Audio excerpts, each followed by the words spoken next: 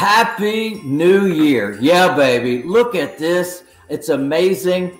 2021, a whole new year. First of all, thank you for the last year. Thank you for all the gifts that have been given in gratitude. And let's look forward to 2021. There's so much opportunity. Hey, this is going to be a time where you're going to look back and you're going to say, oh, this was one of those times. Now, I'm going into my 5th real estate cycle, and we're gearing up. 2021 is going to be one of those years where we're going to be able to take advantage of opportunities that are going to present themselves. And you need to be prepared for that. Number one, you need to look forward over the next year.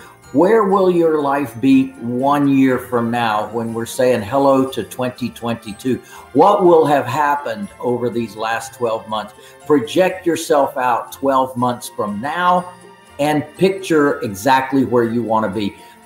How much do you want to have in the bank? How much equity do you want to have created? How much additional income do you want to bring to your bottom line? Have you quit your job? Have you bought a new house? Have you bought a new car? What's the plan, baby? We've got a whole year to get there, but you have to know where you're going in order to get there. So now's the time to set those plans, set those goals in place, and let's get ready for an amazing 2021. Yeah, baby.